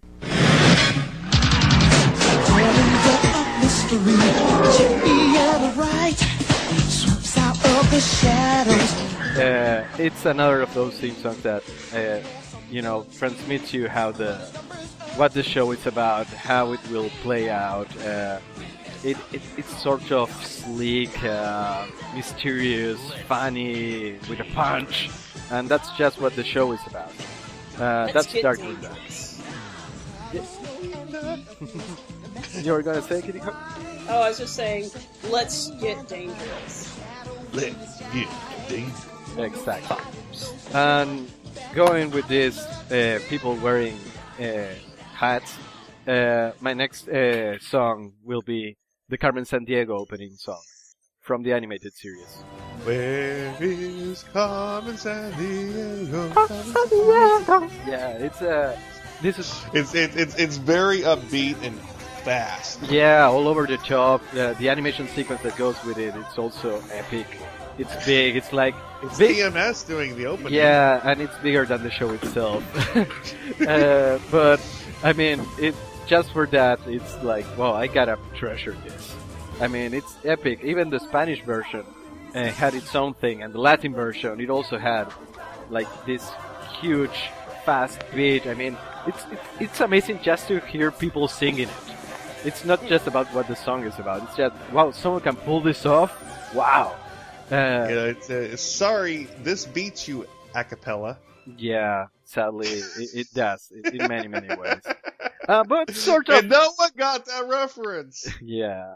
And now the number 5. This one's again, and sort of in this weird domino wave with the current listings. The Thick theme song.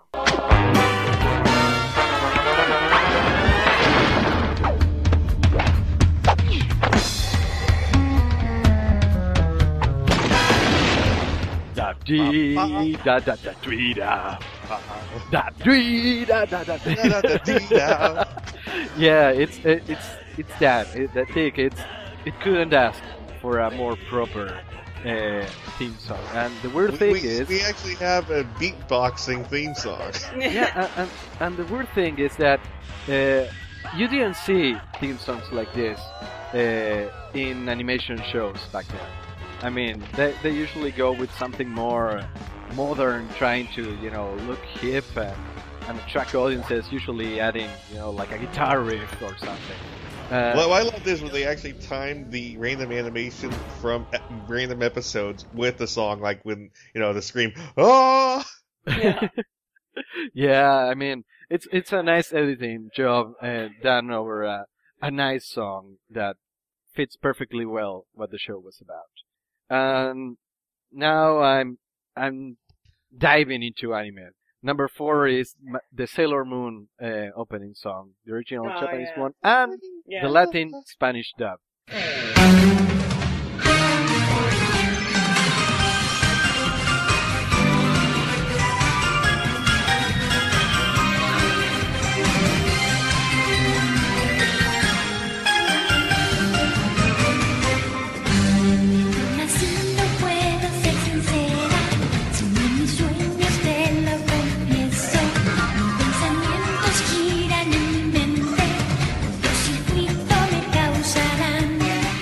It's a great translation, and it's also a great. It's done very well. It's one of those few anime theme songs that I like hearing translated, which is the reason why I hate so much the English theme song. Well, because they don't try. They didn't even try at all. It's also like I'll have to say this, like, Japanese is more of a lyrical language. Like, there's not a lot of hard stops like there are in English. And I would say probably that's the same with Spanish. It's not as, like, guttural as English is, so it sort of fits a little better, I would think. That's at least what I think. Because whenever I hear the Spanish versions of songs, it sounds a lot better because it, like, fits a little better. Whereas English just sort of, like, you have to really fucking try to make it work. You gotta blame the W's. You guys are screwed by the W's. You're slaves of the W. Yeah. that is a good way of putting it. Actually, so, you were ruled by a W for a while in the United States. George W. Bush. Yeah. So what's next with you, with your list, Pablo? It's the Digimon Butterfly, the Japanese version. And also the Spanish Latin version.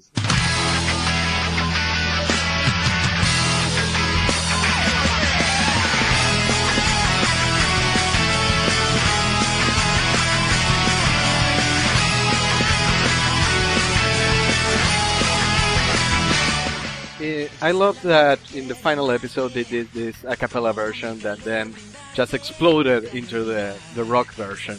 And it was very emotional for me watching that episode, which is weird because, I mean, I totally wasn't expecting Digimon to be anywhere near my liking zone. I don't know. I wasn't expecting to like Digimon, and the music was a big part of it. Which sadly... For me, it was the story with Digimon, because I thought Digimon, when Digimon, the original commercials that Fox Kids put out for Digimon, undersold the hell out of it. It looked like a low-rent Pokemon ripoff, but then when you watch it, it's like, oh, this kicks Pokemon's ass. Well, it's probably because, like, where Pokemon is, like, more focusing on, like, let's show off the Pokemon. Digimon actually, like, they thought, let's put some actual story into this. It was a different team. Like, I think Digimon was done by, who were they done by? That's a Bandai property. I know, but it actually has a really famous anime director behind it. Yeah, but what I'm trying to point out is, like, whereas Nintendo just said, let's just make a toy commercial, Bandai actually has, like, talent over there that they can pull from, so they could do more of a story instead of the first Pokemon movie. Pokemon shouldn't be fighting Pokemon. It's like, what the hell are you saying with all these cockfights you've already been having in the whole series? Yeah, well, fuck you. But anyways, yeah. So yeah, Digimon is a favorite of mine. Yeah. It always has been and always will be until they And I didn't like the second season. I liked the first season. I liked Trainers, but other than that, I didn't. That's when I stopped after Trainers because I enjoyed Trainers, and that was it. I liked the second season up to the final episodes where they screw it all up. I mean, mostly it's the final episode that fucks everything that was ever done for me to like that series. It's like, oh, it's Myotismon again. It's not just it's Myotismon again. I mean, and they grew up, they ended up with totally different people from who you were expecting, and they all became executives and wore suits and got into, like, business. I don't know, I just hated the resolution. And everybody has their own Digimon now. It's like, what?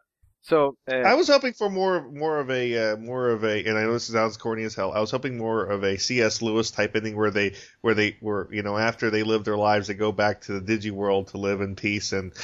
Yeah, I don't know, maybe something like that. Who knows? But I did love Tamers, because, one of the things that I learned eventually was that the director of Tamers was a huge Evangelion fan, so all the weird mindfuck that Tamers had was because of Evangelion, basically. I like Tamers because I like the idea of here's this boy who just loved Digimon so much that he created his own Digimon, and it came to life, and it was like this cool, awesome kind of way, not this weird, sick Sonichu kind of way. Yeah. Well, you know what was one of the most touching moments for me in Japanese anime in general? It's when Impmon, the little badass Digimon that seemed to have no owner and then became like Lucifermon. I don't remember his name right now.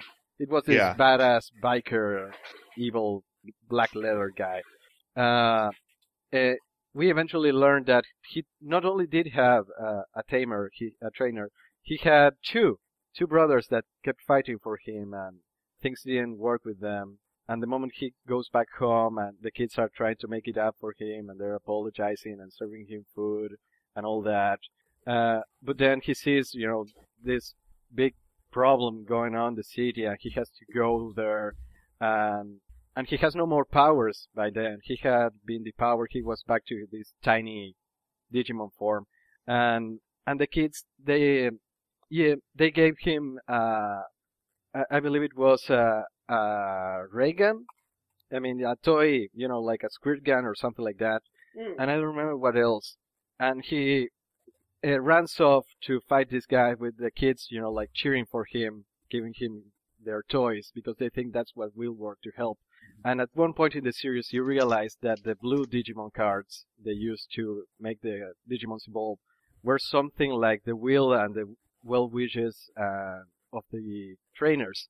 So in that moment, without any sort of blue cards or anything, Impmon digivolves into, again, this badass Lucifermon, because of the wishes of these two little kids, and the squirt gun they gave him becomes this awesome badass, like a Digi-Jotgun or something, and he grows wings, and that's like his ultimate form, just because the kids were, rooting for him. And that was like very emotional for me, for some reason, because it was also directed great. I mean, you saw his tiny feet, running, and then suddenly this giant boot steps down. It's like, yeah! Sorry about that. I got myself carried away. That's okay. Okay, but number 2.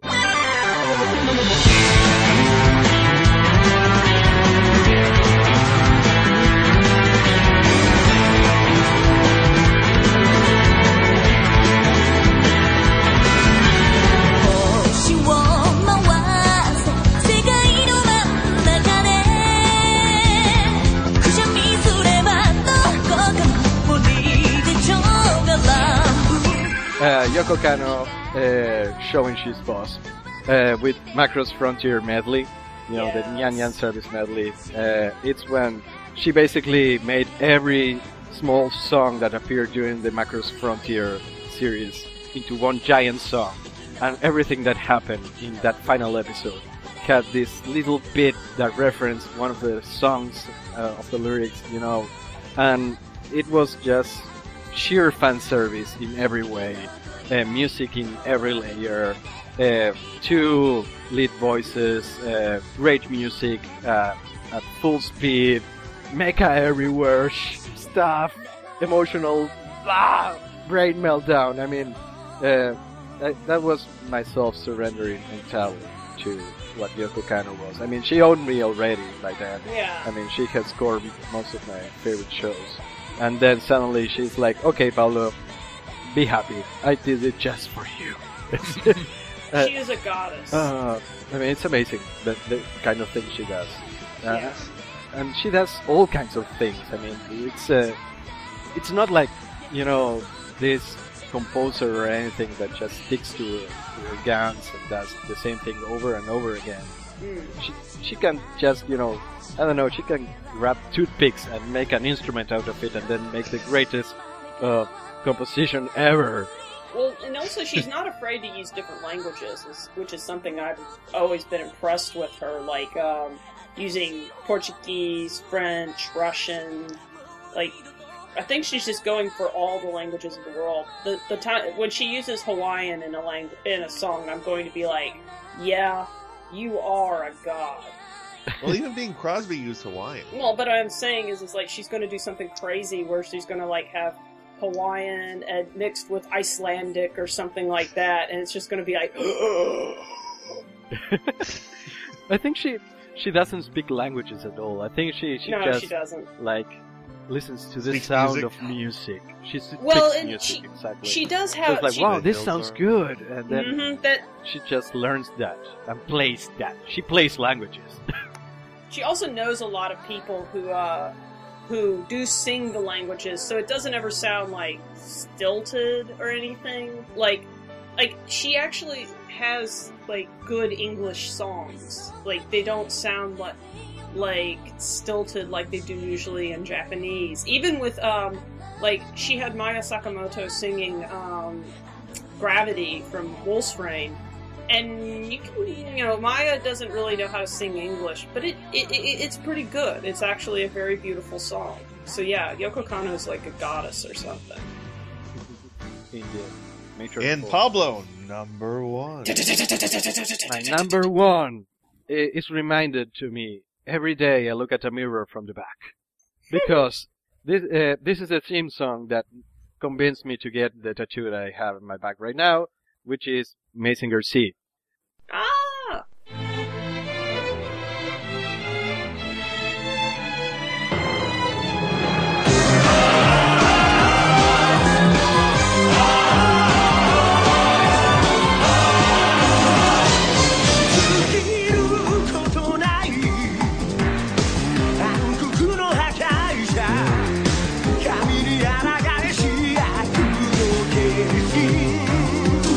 It's Project Jam's The Guardian from Gene Messenger Z, the second theme song. And it's all over the place. Again, it's Project Jam making a song about how awesome something is. And given that this time they were singing about something that I considered awesome since I was like 3 years old, it closed the deal for me. It was the final nail on the coffin of myself getting a giant robot tattoo. Whoa, excellent. I mean, Project Jam is incredible. Their songs are, like I said once before, stuff that just wants you to get on a car, drive as fast as you can, crash it against someone just to be propelled by the window and turn yourself into a giant fist of burning fury, of justice that will crush the universe itself. And you just gotta respect that. I also have, since I was, getting to all these incredible songs and incredible adaptations and dubs and stuff, I realized there was one song that I hate the most, and I had to mention it here too. Okay. It's the Beat X opening theme song, the Latin dub. I know you guys never heard this or understand it. The original song was called Sailing for My Dream. Beat X was it's basically sci-fi Saint Seiya. Yeah, I've seen that. Yeah. Yeah. Go ahead, Kadiho. No, you were going to say something. No, I said like I've seen a little bit of that. Well, basically, by the way, the anime is way better than the manga. It's the original is called Sailing for My Dream. It's you know, the usual uplifting, mysterious song. But the thing is, BTX had the worst dubbing I've ever witnessed in Spanish. And by worst, I mean really, really worst. I mean, the Samurai X Rurouni Kenshin dub was bad. Oh God, no. It was bad. In Spanish, it was very, very bad. I mean, seriously. You know how they pronounce Yahiko? Yahiko! Yahiko! And they made great mistakes, like in the first episode. You know how Kenshin only gives his name in the end? Yeah, Himura Kenshin. In the first episode, in the Latin dub, Kaoru actually calls Kenshin by his name before he even gives it. And it's like, ooh. And if you think that's bad, wait until you hear the BTX dub. It's so bad that at some points they didn't even dub it. You have like 5 minutes of Japanese dialogue and sound effects. That's fail. And the voice actors actually played Rock Scissors Paper just to see who's playing who in that episode. I mean, there was this one character with this particular voice, and then suddenly in another episode he had a different voice, and it was like, oh, well, maybe his voice actor quit or got fired or something, but then suddenly another character in the same episode had the original character's voice.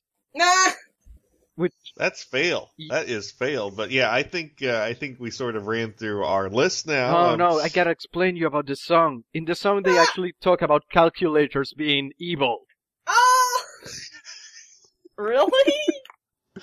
They start. They basically. Let me try to translate the lyrics for the song in Spanish. It's something like, "In the future they will fight, these stars will shine, and a dream they'll come to conquer." And then they say stuff like, I don't know, every machine, every invention brings us closer to destruction. Computers, calculators, they are bringing the evil dawn on us. It's like, wait, you're listing computers before calculators. How does that work? I mean, I don't know yet. I mean, I just hate it. Ah, okay. Neil, I heard you have some honorable mentions, though. Yeah. Yes, our honorable mentions. Let's hear them. Neil. Okay. Well, this is going from least special to most special. So, the first one, just off the top of my head, was G.I. Joe the movie, the theme song, just because it. Or America, fuck yeah, original version. Yeah, it pretty much is the same song, but yeah, it's America. Very bombastic, very catchy, very I don't know if you want to say techno, but very, very synth. I think there was a guitar in there somewhere, but the rest of it is all synthesized music. Not much else to say about that. It's just very, very. It gets your heart pumping. It makes you jump up out of your chair and like punch walls and shit. I didn't know English when I first heard it, and it still felt pumped like that. So, yeah, and it's the only special song. It's the only special piece of music in the entire movie. The rest of it's all just music from the TV show. And I kind of wish they would release it because there is no clean version available to this day. And I was kind of hoping that they'd throw it on maybe the 20th anniversary edition of the Transformers soundtrack, just because they're not going to release it as a single, so they might as well throw it on the other show. Here's the song that was in that other movie. Here, it's a bonus track. Yeah, it should be a weird bonus track on the Transformers movie soundtrack. I mean, they had more G.I. Joes than G.I. Joe. Yeah. But anyway, the next one is Macross Runner, but not the normal version. This is the song that would play during the ending credits. But for 35 episodes, it would be this male singer, the same singer who sung the theme song.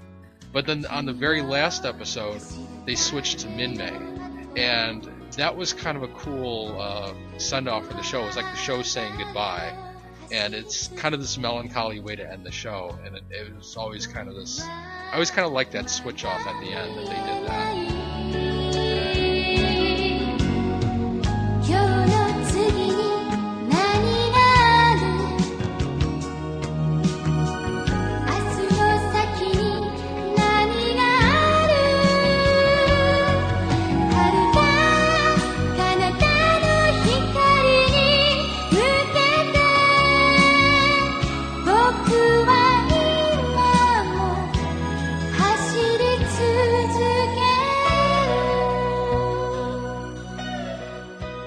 The next one is called Invid Strike. It's this one piece of music in Robotech 2: The Sentinels. Really, the only part of the show that I thought was cool was the space crabs, the Invid. Yeah, the Invid. Oh, it's called Invid Strike. How did I forget that?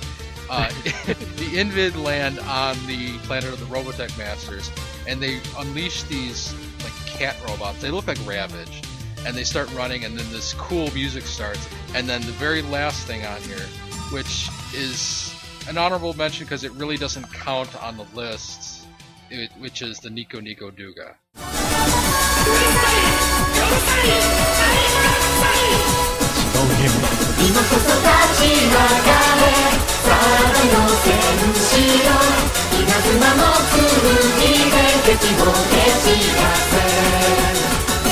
And this is the insane Japanese medley of tons of anime theme songs and video game soundtracks, and it's just weird what they threw in here. They had a Mega Man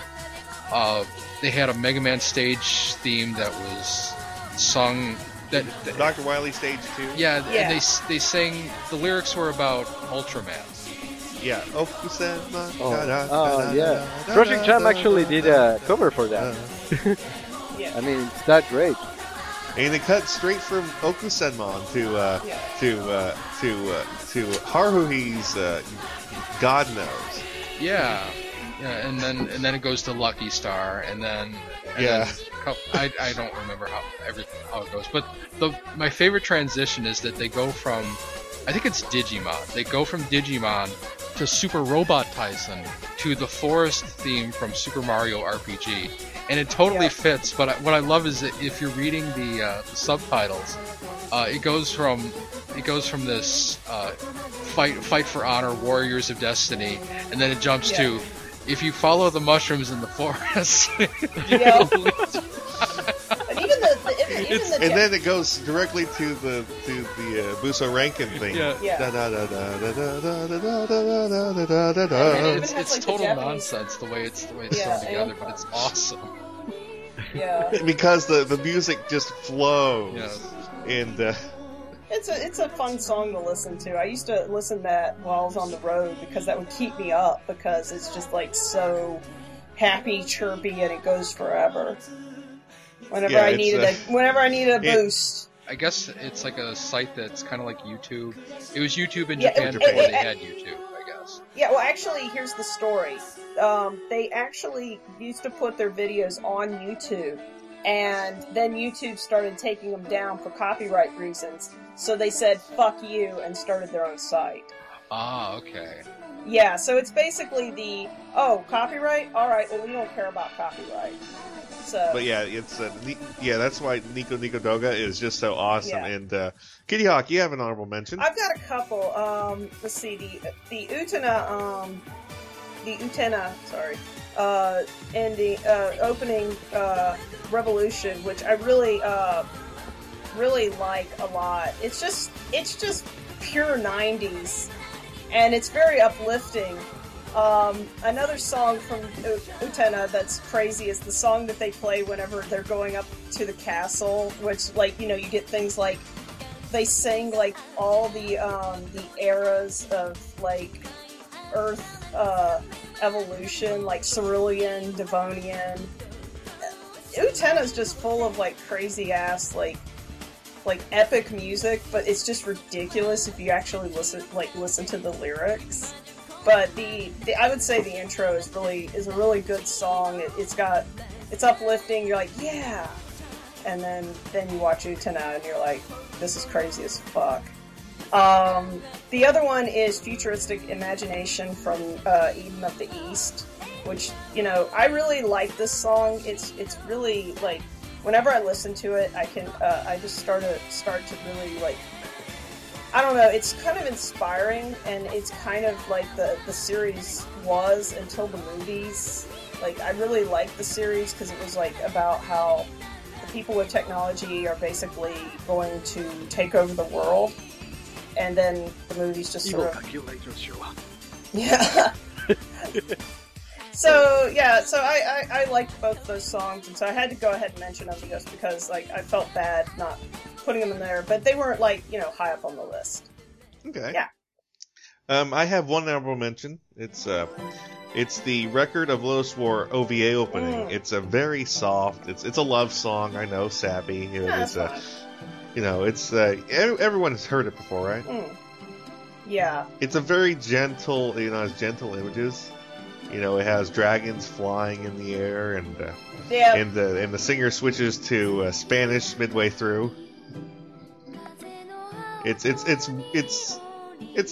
from a great series. I love the Lodoss OVA. It's kind of like an Enka song. Yeah. It's like I said. This is just such a gentle song, and it's from a great anime based off of a bunch of Japanese writers getting together to play D&D. Version 1, I might add. It's from that era where everyone was doing like fantasy animes. I know, but what I love is you can actually watch this OVA and be like, oh yeah, that's in D&D version 1. That's in D&D version 1. That's in D&D version 1. What's really funny is if you watch it far enough, you'll be like, oh wait, that's the stuff that comes in from version 2. That's something from version 2, because when they were playing it, this game, they got the new versions. I know, it's a really nerdy thing to know, but like I said, it's just there it is. That's Lodoss. Yep. Oh, cool. Yeah. Any more honorable mentions? I don't have. Pablo, any honorable mentions? I think I already gave many honorable mentions. Yeah. But if I have to give one again, it's the Robotech songs that were made for the new generation, all that. The Michael Bradley stuff, basically. I mean, he actually took some of the worst songs and turned them into some great covers, like the "We Will Win," originally sung by Min May in the first generation, and I hated that song back then. But then when Lancer takes over and sings the same song, it actually feels different.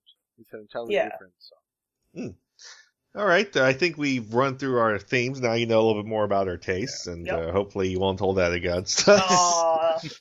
So this is your host, Ben. TV Special. Kitty Hawk of Sparkling Generation Valkyrie Yuki. SGBY.com. Sexy fun. You'll like it.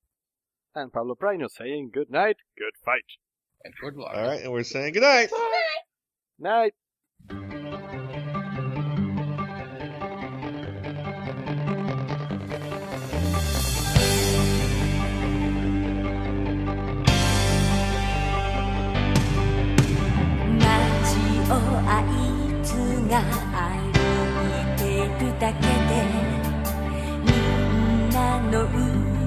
So